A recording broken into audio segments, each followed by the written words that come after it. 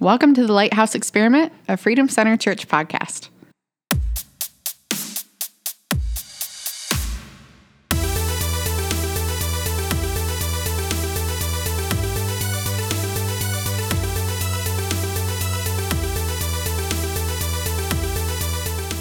Welcome back to the Lighthouse Experiment. Today we have Jim Parkin, Kim Sivyer, Hello. Pastor Kim. Good afternoon. Myself, Ashley Chandler. We're excited to have you all back.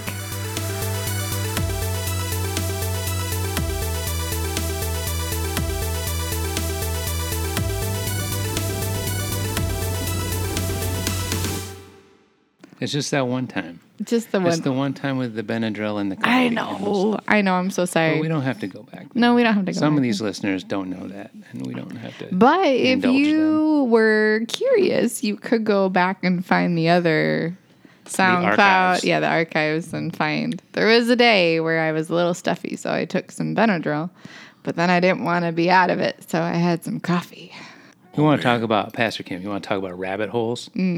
Holy smokes. And it was just, Jason and I just couldn't, there was no stopping. I had a great time. I had a wonderful time that afternoon. It was great. Okay, but we digress. We digress to what we're talking about Yes. this episode. Yeah, today. Because today is actually really big, important. Not that they're not all important, but today is we're really kind big. of doing what we said we'd do. We're going to start following what our mission statement is. That's to kind of help people to find their purpose in Christ. Yeah, so our short motto is serving those that serve. So Right. we are, within the Lighthouse Experiment, we are a community that serves first responders and veterans, but we want to couple in the community part of that too, that we're all that community together. Yes. So serving those. But we don't want to reinvent. There's a lot of other resources and organizations out there, so we want to do that partnership too, to get people plugged into the right place and the right thing. But ultimately to find their hope and purpose and have an abundant life in Jesus Christ. So Absolutely. Amen. So, on this episode, what I wanted to talk about was Romans 8:28. That will be our guide. But I want to talk about PTSD and what's kind of happening, and what I've been, obviously, because of the heart of this ministry, I've been really doubling down and researching and looking hard at that topic. And then it started to dawn on me that in a lot of ways, while I'll never take that away from anybody who's served in the military, has gone to combat, it's been police, fire, EMS. right. But however, for those of us that have done those jobs, we kind of sought that out. I mean, you can't take away, you see bad things. Yes. But in the Army, I trained and prepared to shoot and be shot at. You know, as a paramedic, I literally paid money to see the things, to be trained and see the things that I see. I train all the time for it. I know going in as a firefighter, I know that if I go into a fire, it's going to be hot. You know, there's no escaping it. So for me, kind of that Romans 8:28 kind of moment that God works all things for good is that I can take that and I can use it almost as a resource, right? Because there are people out there who didn't necessarily, they have PTSD. And I think, kind of to digress a little bit, I think what I'm finding is that as veterans and first responders, that's the stigma. We all have it. And it's pressed so much on us. And the average of 22 veterans a day committing suicide, and they're lumping those two things together. I don't necessarily think that's it. I think that people commit suicide because they've lost hope. Right. But the enemy is taking this post-traumatic stress disorder and using it. So now we can't use it for good because we're kind of trying to out-victimize each other. Well, my situation's worse because I got shot at or whatever. What could be worse than getting shot at? Well, let me tell you, no one ever thinks about it. I mean, the woman that goes out and gets raped, she didn't train for that. Right? The kids that get taken from their home, and go into foster care, they didn't train for that.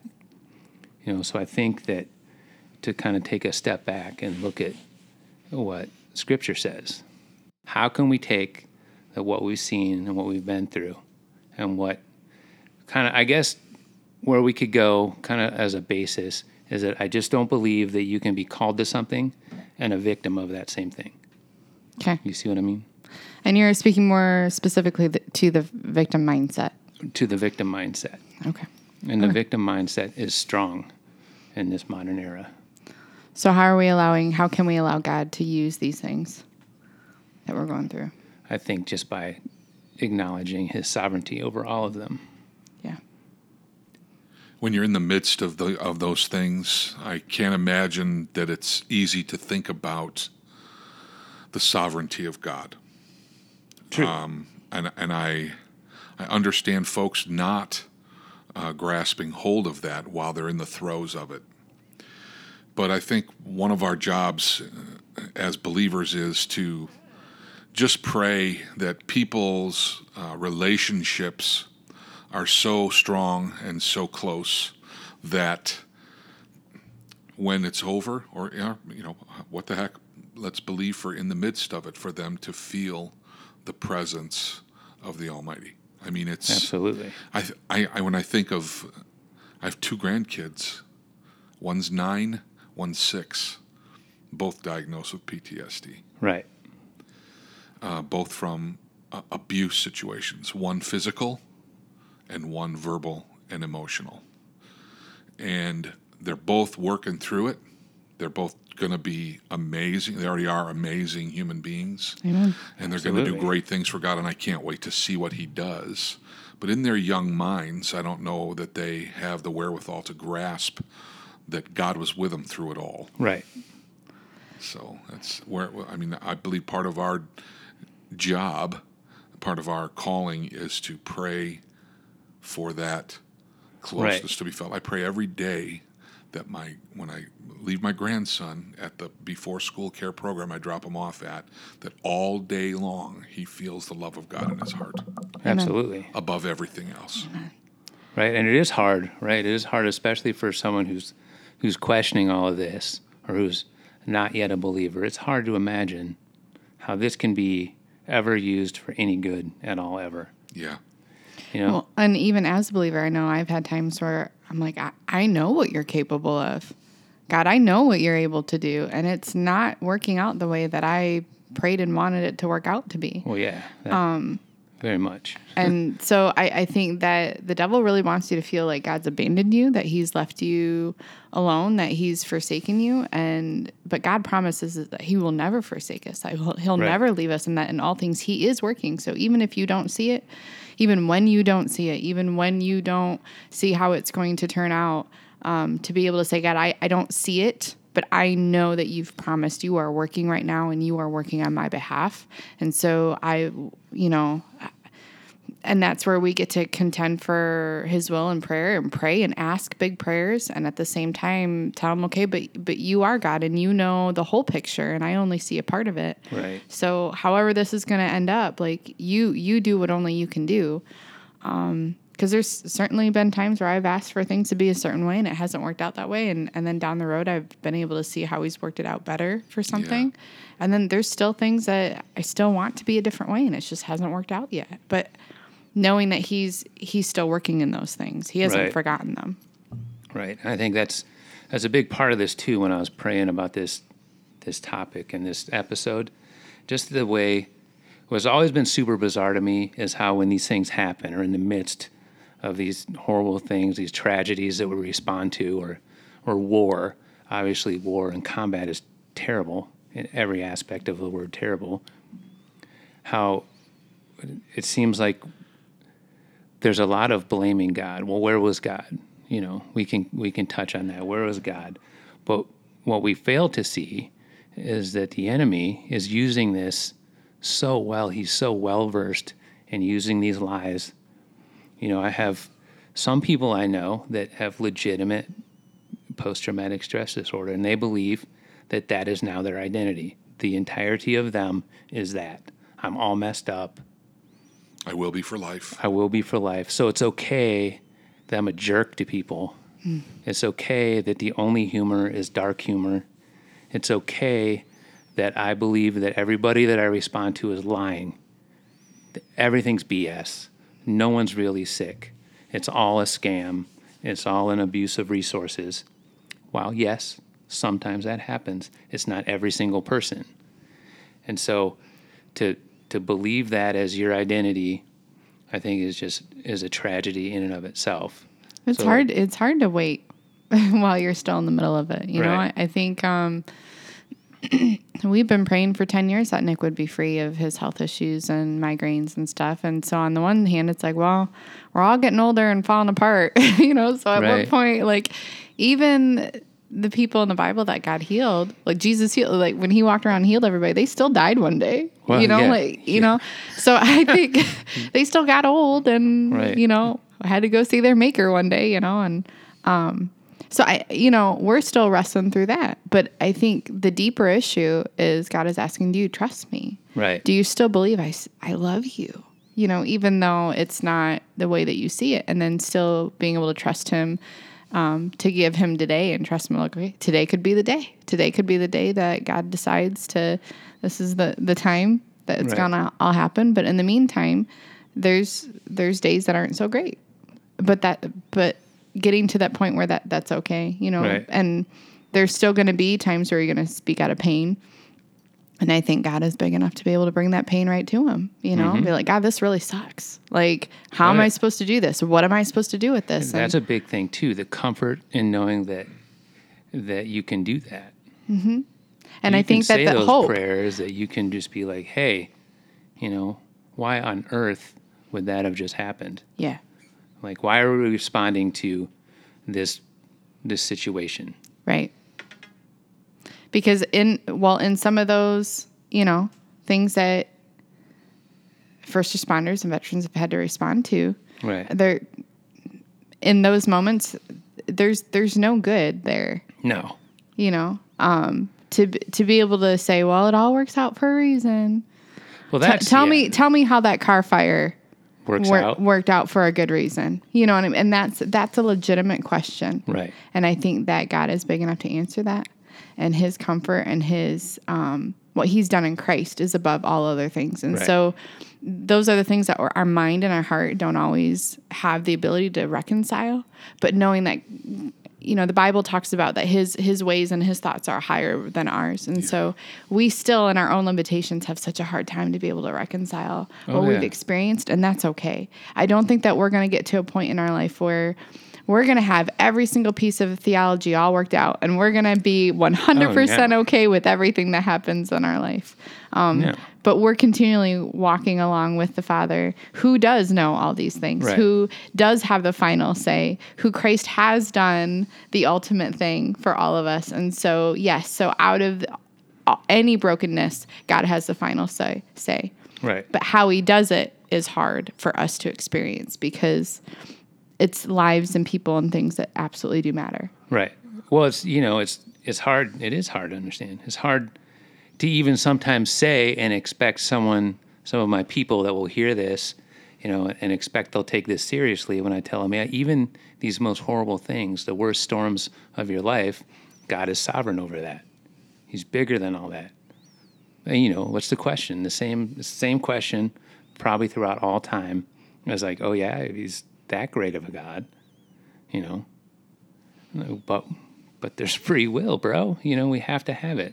That's the way it, you know, these are all hard topics, and it all makes sense that people have questions about them, but just to be encouraging and you can walk through the other side. It takes time. It's not easy. Yeah. And it's not in your own strength. Boy. Yeah, buddy. Yeah. Not in our own strength. I shared a little bit at the Ascend, but it's a hard road to go through losing your hopes and dreams and people and things. And to be able to get to a place where even a little bit more now, I know that just knowing Jesus is better than anything else. Just having his presence and that relationship with him is better than anything else. So not that the other things I'm going to walk through and potentially have to experience won't matter, but I know that God is who he is better than anything else that I want in my life. And so it's not you fashioning this happy, perfect little mindset on your own that everything's going to be great. It's you allowing yourself to be in a relationship with this perfectly heavenly Father that loves you more than you could ever comprehend. And so because of that relationship, because of his presence in your life, because he's pursuing you and loves you, out of that context, you are able to walk through what you're going to walk through and be an incredible impact. Like his ability to love you and through you, now that going into the community, that going through your work, that going through the people that you're going to encounter, that's powerful. Right.